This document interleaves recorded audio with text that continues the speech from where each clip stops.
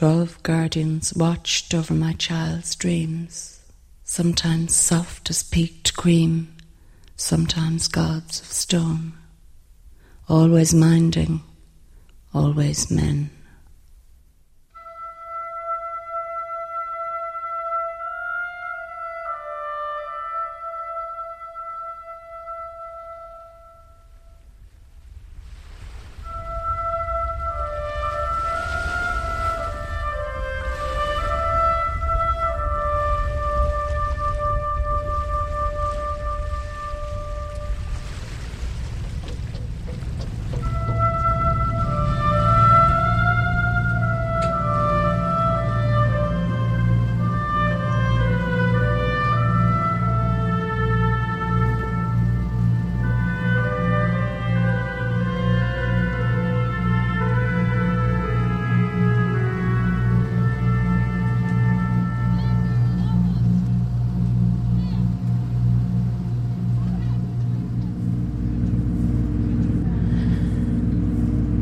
The class started by a group of island people coming together and deciding they wanted a writing class. Initially, I believe they wanted it to be a women's class, but they themselves decided not to have it that way. And they asked me to do it, and they told the VEC they wanted it. And I think the VEC is a wonderful organisation, probably the best in the country, simply because they can work without bureaucracy in a very short period.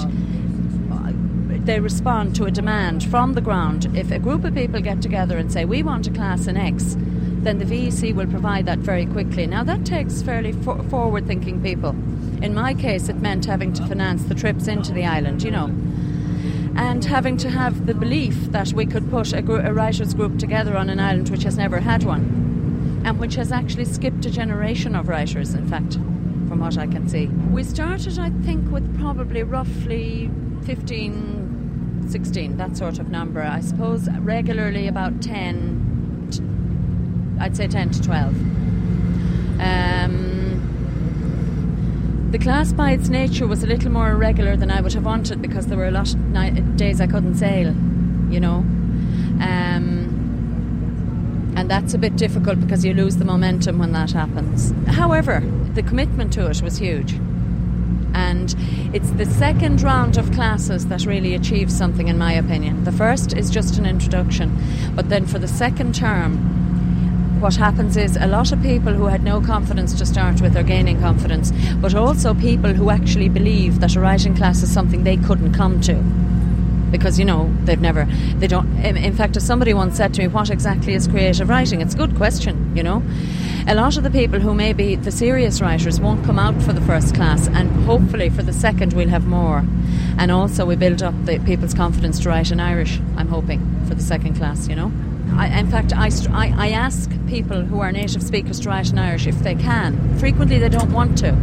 And I will then critique that, I have what I'm going to do increasingly as I get more Irish work in, is I'm going to involve poets like Cathal O'Sharkey. And there are a couple of interested Irish language poets who also understand the islands. I think that's very important, that you don't have somebody coming in trying to impose their own particular impression. I am very conscious that even though I'm from just out the road and I have island family connections, a couple of my sisters are married to islanders, and one of them works and lives on the island, which is how I started coming, and my father knew the island very well. Still, I'm a guest on the island. I think my role is to facilitate, and I'd be very anxious that any other writers involved would feel that way, This funny noise that you hear underneath is going to stop when we stop reversing. Tá síbhnas sadanis a bhean bháite, ard an ghaidhbhil os cín farige cháte, an ghuí a dú agus steachú is leabh an lecaide de cín cloch iver. Nach bocht an rocht a dag siad art le caint is cáine, laur an trédaí leis a tréad, ben tuds an nod an rud a bhrú amachú, cá rá dia an í a hiúl tú ciún go cladach, nach éiríocht a chrochandríocht cúist an áide, is fad an lá is arú trá atá ó tháinig de chorp tarach go cladach corach charigada. Do you want to go next, Mary? This is the bridge. No, what do you have there? This here. Would you mind? No. It sounds all right. If you can see it. I don't know whether you want to talk about it beforehand or just read it. Weakness. Well, it's just about the war years in Belfast. I come from a line of strong women, mostly dark, all carved from a harder rock than me. I am the thin fault that runs through the seam, a wave of quartz surfing through granite, condemned to masquerade. I am where history breaks and divides. Brittle and weak, I have been cast down before the upright women of my tribe, ashamed before their silent eyes. I carry weakness like a plague of tears. They ignore it, and with the unassailable mercy of their gaze that has not wavered once in 6,000 years and never lies, only the strong survive. I am spared for a doubtful... I'm from a place called Albrock, and it's out near Sline Head, about 50 miles from Galway and about 9 miles from Clifton, which is the nearest town. Mostly for some reason I remember it as a lonely place, a very lonely place, in fact. I'm surrounded by beaches, very, very lovely beaches, very clean beaches. And we live beside a hill, and as that hill enters the sea, there's a cave. And a very lovely small little bay, which has a stony beach, unusually, just before you come to the cave. And lots of beaches, lots of walks along beaches. We walked a lot in our family. And I would have spent a lot of time by the sea, actually, on the edge of the sea, walking on the shore as a child. And I've only recently become aware that people actually probably or possibly experience place differently. That there's a surface experience and then there's some other much deeper experience of a place. It became apparent to me at some point in time that it was possible, certain rocks held memories for me, certain stones, the look of them even to this day, will spell a certain feeling. It was much later I realised that that probably isn't necessarily the same for everybody. Obviously, it seems to me now that I've always carried that place with me. And probably will always carry it because it appears that it forms a huge part of my lexicon of images. I think that's why. As a poet, you have, above all, perhaps along with language, the great armoury that you have as your lexicon of images, that store of images. And I'm beginning to understand now that nothing that you can conjure or manufacture or make up is anywhere near as powerful as the ones you bring with you out of childhood. And even when you move to another place that, liberates you somewhat, the forge still seems to be happening. Standing at the smithy door in the long evenings, I learned that the shape of things is forged in fire. My fingers itched for the bellows, and the first pangs of forbidden attraction stirred, a slight pitch in the ground. Oh, I do not want to remember how the first nail was driven into a hoof, the horse's suppliant eyes, how you only had one chance. No, I do not want to remember how the blushing, bending iron soft and turned black, as it was plunged into heavy water by the Maker's unwavering hand. I do not want to know that this is the way of things, that only pain bestows the right to speak of life, and I am no good at bending with the wind. I am older now. I know they did not lie when they said what will not bend will break. They did not lie, or else I was too weak.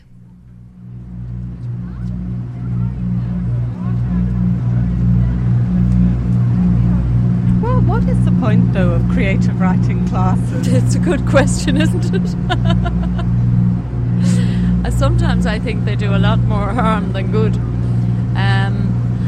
I can afford to be cynical about them. Sometimes I think they're a curse.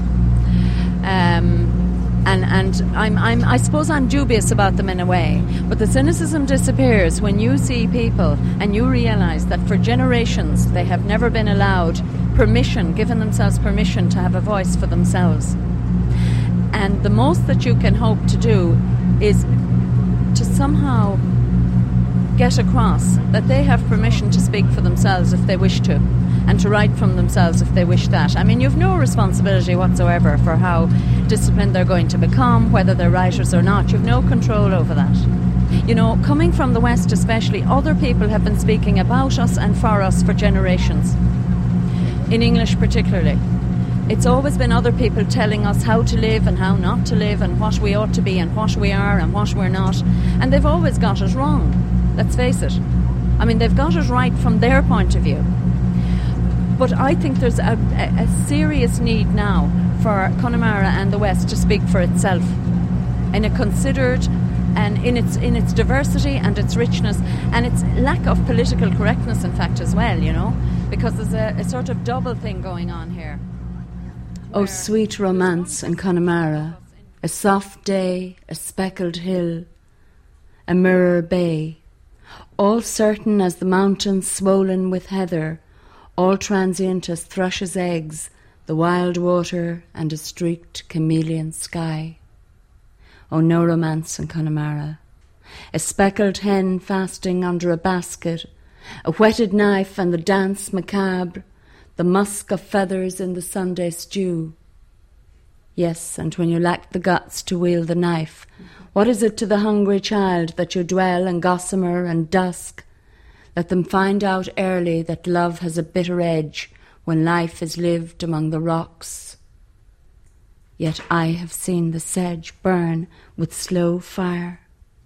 I have seen the lakes rise and make swirls of silk in the October sky.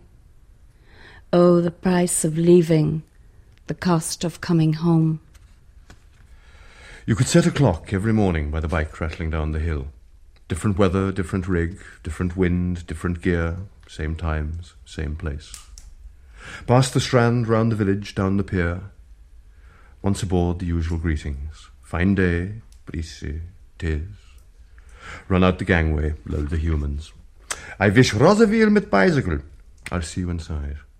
Will I pay you now, or I'll see you inside. Walk round the corner, look out for stragglers. Seamus bus, ancient cars, hippie and no hurry. Hoop and give 'em a clue. It's that time again. Run in the gangway, throw in the ropes, splash in the tide, hauled in and coiled down clockwise. Into the wheelhouse, pick up tickets, check change, find the pen and out on deck. Day in, day out. Tickets written as calligraphic rosary.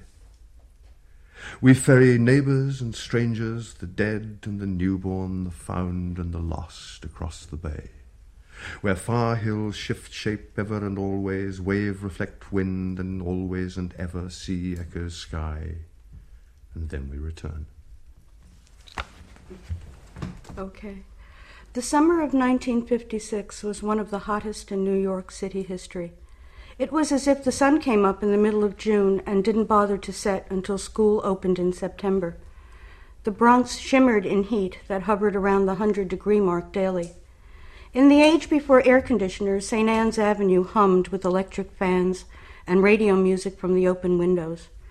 We had a brainless young setter named Boomer, whom my sister and I took turns hosing. I'm the eldest of 10, and my father was a fisherman, and my uncle was a blacksmith. And, you know, you can't get more Greek than that, I suppose, in one way. It's not surprising that anything that I read years later from the Greeks was very easily understandable to me in many ways. And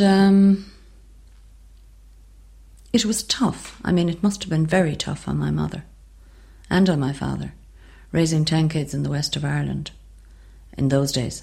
It's tough enough now, but it was very, very hard then. I mean, life has changed enormously, even since the early 1970s. I suppose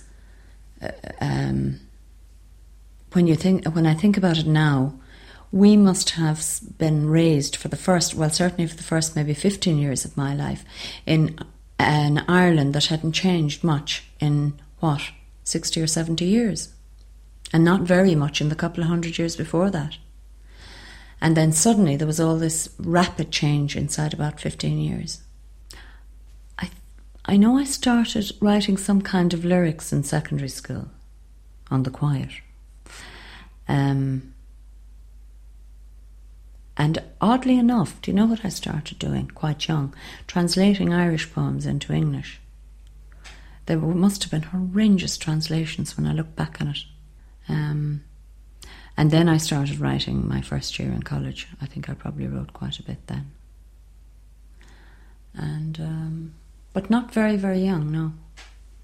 You didn't think of writing. No, I mean, it didn't occur to you. It'd be like thinking of taking up the saxophone or something. I mean, it wasn't an option, you know. I don't actually. I think the cave. What shades will enter my dark cave tonight? Who will the moon render powerless or strong? What shapes? The fuss and tumble of a Hollywood battle scene?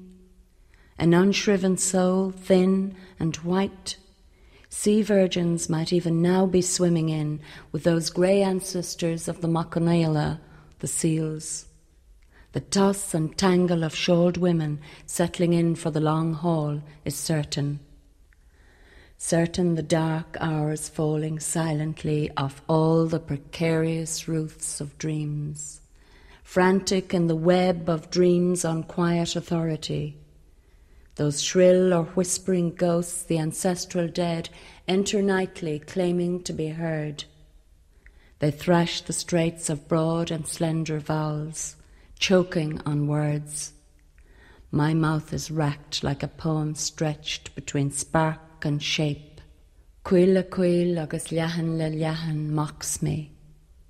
I listen to the seal's sweet haunt and trace its provenance. It shocks the ear. Are these the trap voices of the drowned, or is it the strange cry of dumb creatures longing for something more, to be human, like ourselves? Always we are doomed. I cannot put English on this, the song of unattainable things, so I hum. I have always lived by a sea cave where a dark man waits incurious. His face half hidden, half seen, is like the incipient moon, unmoved, and like the moon he watches the night unfold. Useless to expect rescue, but nonetheless we expected light. A flame slowly turned up like an oil lamp, eyes kindled by a swell of lost radiance. In light the shoaled women shrivel, their incessant watching requires a veil. The dark man, illumined, is unmasked. Once would be enough. One deep kiss of light to eclipse the last pool of darkness in Europe, and all sink back into shadow rested, confirmed that tomorrow will be glorious. The wait is ancient. No god has risen from this cold sea yet. Yet, on nights when the sky plunders the last drops of light from the water, and waves, innocent with tangled seaweed, suck and mutter in the cave, remember that not far from here a man broke faith. In need of ballast for his boat, he took the chapel stones from a sacred island. Later, heaving them overboard uneasily, he looked back and saw the stolen rocks float.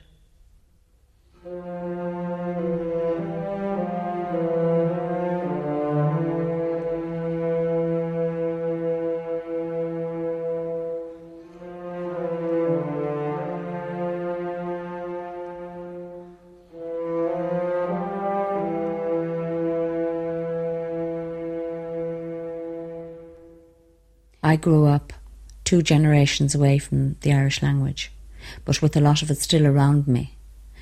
and enough of it to always reach for words that just weren't there. And when I started, really became serious about writing, this became a major issue for me. And the grief for the language was intense, very intense. In the poem The Cave, that's really what that's about. And that becomes in itself a metaphor for some kind of spiritual language, which we don't really have, you know. This constant, and for poetry itself, in fact, this constant striving for a voice and striving to put words on something that is eternally unsayable by its nature. And so, therefore, the use of symbol and metaphor. The loss of the language for me was a palpable thing. I miss it, even though I never had it fully, you know. And it's, I think, because I'm just so aware of how much you lose with the language. You can go on without it, there's no question, and people adapt very well. But I realised as well that the structure of my English, the deep structure of my English, was very much an Irish structure. So there you are again, working on that. The physical dispossession angered me hugely, and believe it or not, a lot of it came from growing up with the Dandy and the Bunty and the English comics, and this mad situation where every Sunday you'd be dying for your comic, which would tell you about the Four Marys in boarding school, and girls who had ponies and ballet lessons. And when I saw in the flesh these very nice British people, it has to be said, or Anglo-Irish people, I mean kind, nice people, somewhere they made me feel so inadequate. They were so articulate. I have this picture of myself standing there being polite to these people who were very nice to me. And the picture I have is that I was frozen and very tight and very conscious of not having the words nor the knowledge, you know. I think even then I knew that at some level there was a power of articulation, and I wanted it. And I envied those people enormously, but I also hated them. I really think I hated them. Not on any personal level, on quite a detached level, because I felt that somehow they'd rob me of it. And of course, is anyone working in a very much during the summer? Way, that was very true. Or are you finding you are doing my own language? I'm still writing. Yeah, that's kind of what it came for. So I haven't got the summer as an excuse. Right. Formulating ideas. Right. What about the notebooks, Michael? Are you all keeping the notebooks? Yeah, no. No. Start. Okay. Yeah. Again. Just keep your notebooks, taking notes. You know. You can do that when you're not doing anything else. You lose a lot otherwise, you know. Yeah. Really. And the reading, obviously, that can be kept up anyway. We might think around themes, because if we're thinking, if we have like 15 or 20 different viewpoints of the theme, that's what kind of got us started, in a way. It broke the ice. It did, yeah. Right. But I don't know, it might be interesting to together decide on a theme and just go at it in our 19 different ways or something and see what we produce that way. Yeah, it's certainly a possibility. It's not a thing I like to do much past the beginning, but that's not to say that for those who want to or find it useful, we can certainly go ahead. Yeah, it's one. Anybody have any feelings about that? Well, the last time that was used, it acted as an icebreaker. It did, yeah. I think one of the things that the courses need is something to get people into the flow of it from the word go, and also again after the Christmas break, you need to start with a right. Yeah. What might be interesting as well on that subject is, I remember we started with journeys and the ferry and the journeys to the island. It might be useful to bring that notion up when we start again, to see where people are going to hit it from now. That's what I'm thinking, like when you see the variety, there's Dublin, there's England, there's Canada, there's Belfast. My initial reaction was that I didn't want to do this in English because I'm obviously very deeply concerned about the death of the language and in fact the rebirth of the language, which I actually believe in. But they wanted it in English. Also, if you read Brendan O'Hare on Inishmore, you know there's more Irish now spoken in Inishmore than there was at the time of Sing. Inishmore was garrisoned. We're landlords there. It was anglicised quite early. And there's a myth about Irish on Inishmore. There is still an awful lot of Irish on Inishmore. Killaney is almost totally Irish, for example. But it's their desire. But I know, I was a language teacher for a long time, and so I'm fairly sensitive to those needs. And I know that we can wheel around to the point where, through encouragement, quite a few people will actually find that what they really need to write in is Irish. And that's a very big part of my job. I'm already getting stuff in Irish, whereas in the beginning I wasn't getting any. And I have no doubt. And don't forget, I'm dealing with a mixed population. The reality of the island right now is a strange one. There are a lot of non-island born people living here. Not all through marriage, you know. Quite a few have moved in because they want to live on the island for whatever reasons. And I'm very anxious, obviously, that does not in any way... I'm anxious to maintain the balance, but you know, I can't act on a level of total prejudice against those people either. But my concern is that this is serving the island, and I'm more than happy that I have asked the island people. I've made my views on this very clear, and right now it's their wish to have it in English. They also know that I'm aiming to get it to the point where it's in Irish, and they're happy enough about that when the time comes. Shape of Saying, where are we? Just a minute. Dylan Thomas's The Colour of Saying. It's a play on that, you know. Right. The Shape of Saying. They call it received English, as if it was a gift you got by dint of primogeniture. Maybe it was. Old gold words, toned like concert violins, tuned to talk to God.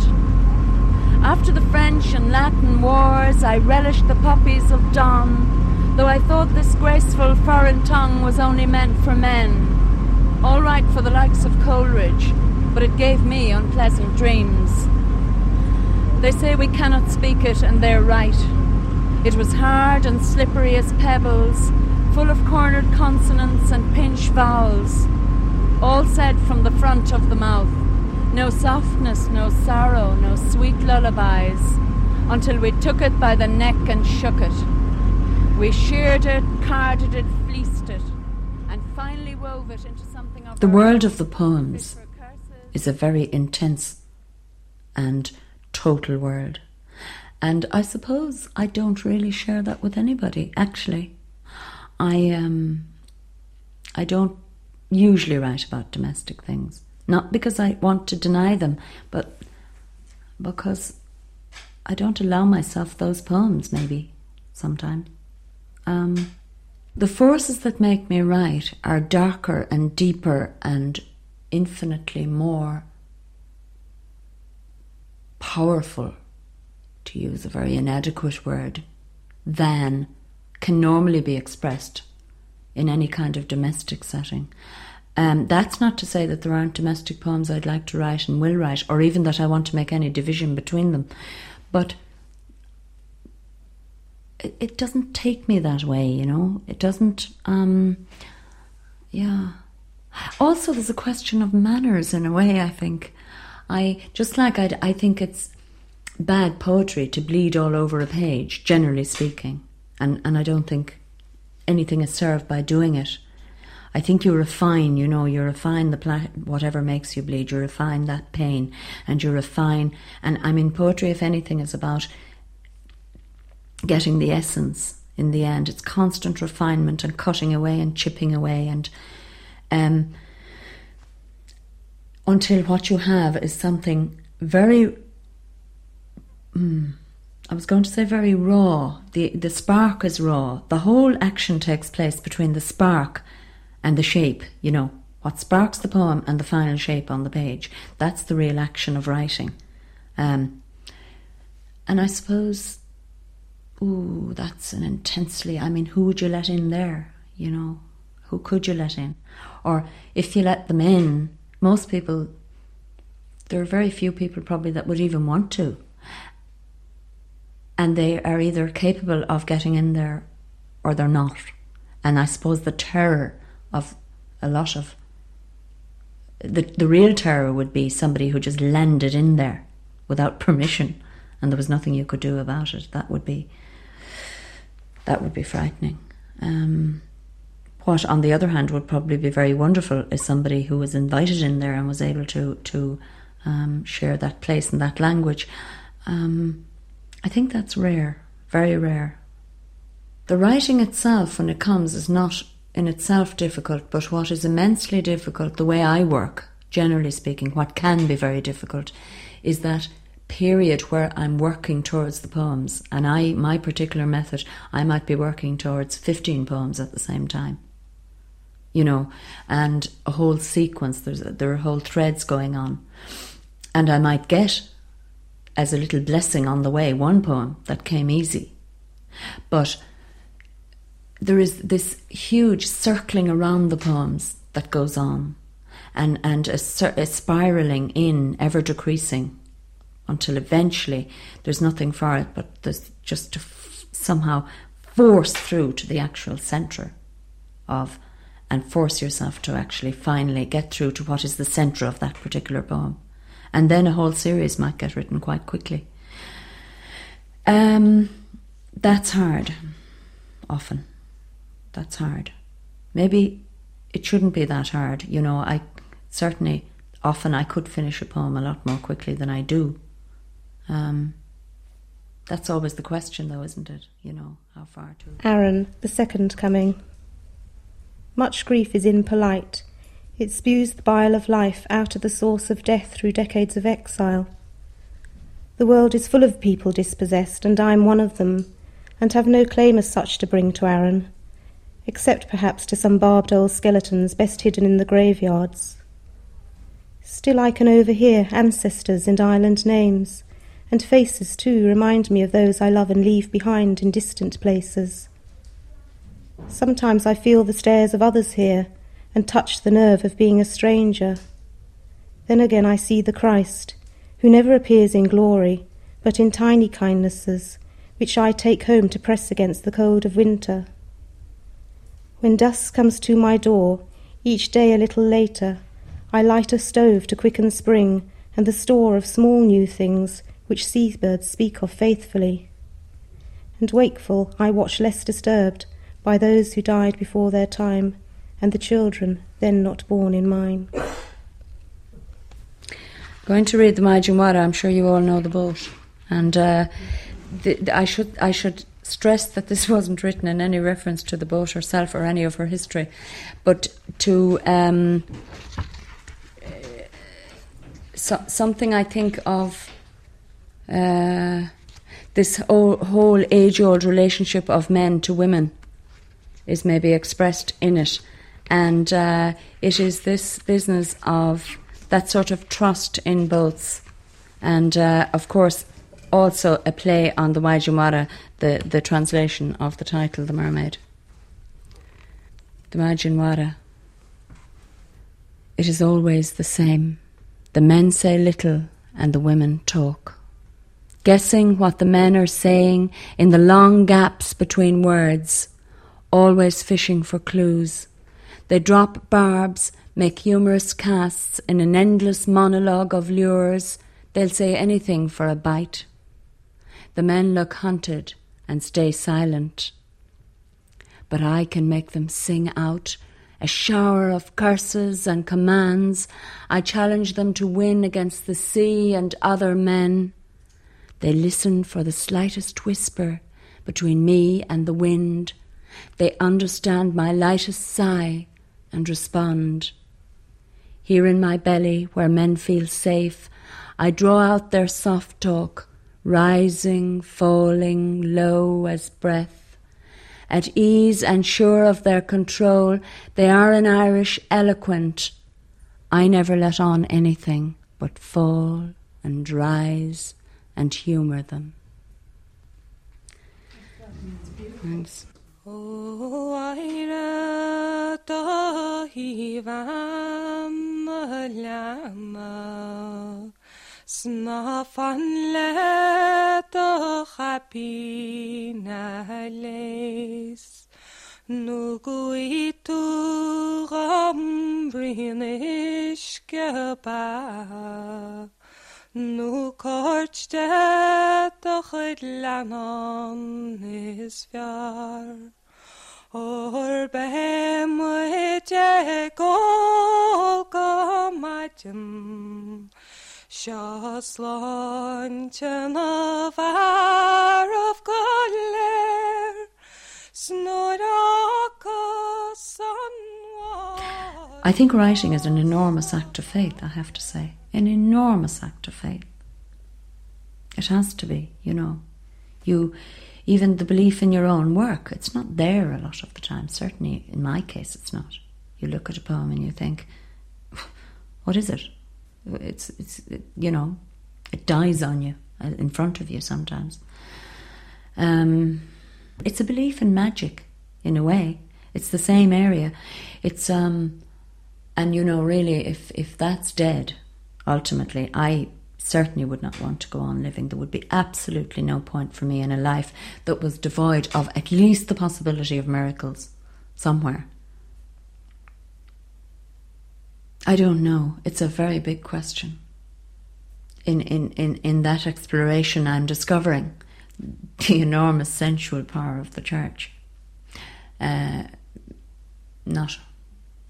new to many people, but realising that where I lived, all you had was, you know, very basic houses, very basic. You wouldn't have had paintings, you wouldn't have had any of those luxuries, you wouldn't have had velvets, stuffs.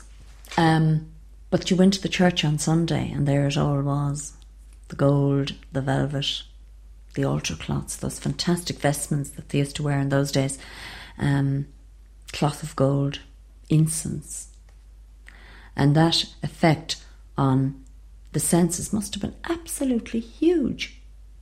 The bells, the altar rails being the little candelabras, whatever you call them, those wonderful shiny candle holders with, you know, about 50 candles on them, being pulled back. All those sounds are totally real to me still. I can hear every one of them at every stage of the Mass.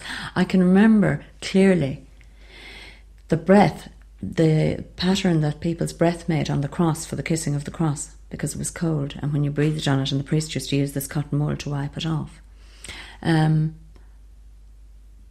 That was a huge impact. Now, that was just an impact on the senses, but it was still, the images stand for me as images of enormous longing, you know, whether you believed that there was a miracle taking place every Sunday at the sacrifice of the Mass, which of course as a child I did, and I had severe trouble with that later on. But whether you believed it or not, you wanted to be transformed. And you were transformed at an early stage. And then later that stopped happening, and that leaves an enormous gap when nothing can make that transformation for you anymore. I think it's the fall, it's the loss of innocence, it's the loss of radiance. That's what it is now. That's if the poems now are coming from anywhere, that's where they're coming from. It's a cold place.